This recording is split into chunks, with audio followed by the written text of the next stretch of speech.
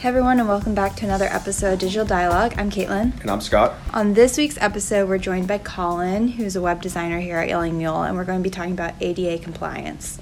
So for those who are not familiar with ADA compliance, ADA stands for the Americans with Disabilities Act and is one of the most prominent pieces of legislation in terms of accessibility. What makes ADA compliance a little tricky in terms of websites is that it was created in 1990, so well before the internet was available to everyone. However, over the years, regulations have been put into place, so websites are more accessible. Definitely. So Colin, as a web developer, how does ADA compliance play a role in your work? ADA comes in as like a set of rules and standards. It basically just kind of shapes how I code. It's like rules for like driving your car. You gotta turn it on, you gotta put your seatbelt on, headlights on. It's like you're doing all the same stuff just within these rules. Could you share a few of those regulations for both design and development? Because I know they kind of differ at times. Yeah, so a lot of the rules kind of fall into the design part of it, and the big ones that we try to follow is the color and font choices. It's really important to make sure you have good contrast so people who are blind can see.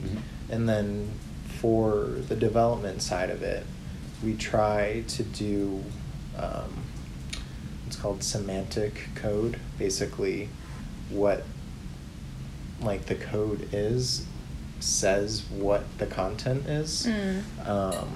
So if it's a heading, it says heading. If it's a paragraph, it says paragraph. If it's a link, it says link, and so on and so on. And that will tell the browser and screen readers what it's looking at, so it knows if it's important. And that's really great for accessibility, so screen readers can know what's important, what to load in and kind of read out to whoever may be using it.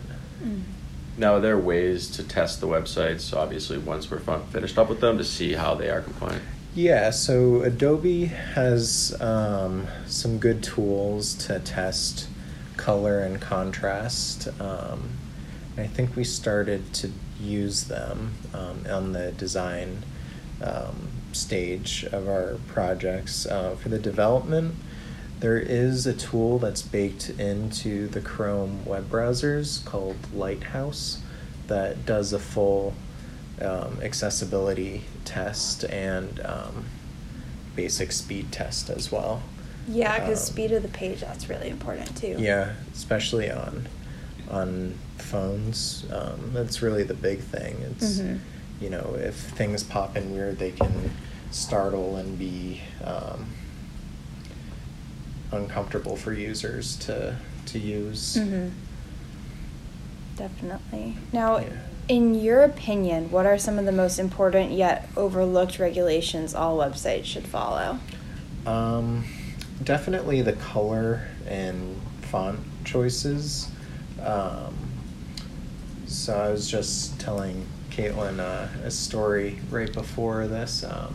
My mom bought a bag of popcorn the other day, and it was this bright yellow bag with white text on it, and she couldn't see the white text on it, and it turned out that it was lemonade flavored popcorn, and luckily she loves lemons, so she was okay with it, and she actually really likes it. But still, if she's allergic to lemons or something like that could take a turn. Yeah, and you see it all over the web too. There's really tough contrast, and what makes it difficult is a lot of companies will have, a nice bright color as their logo, but their, the standard black or white kind of font color doesn't work with it.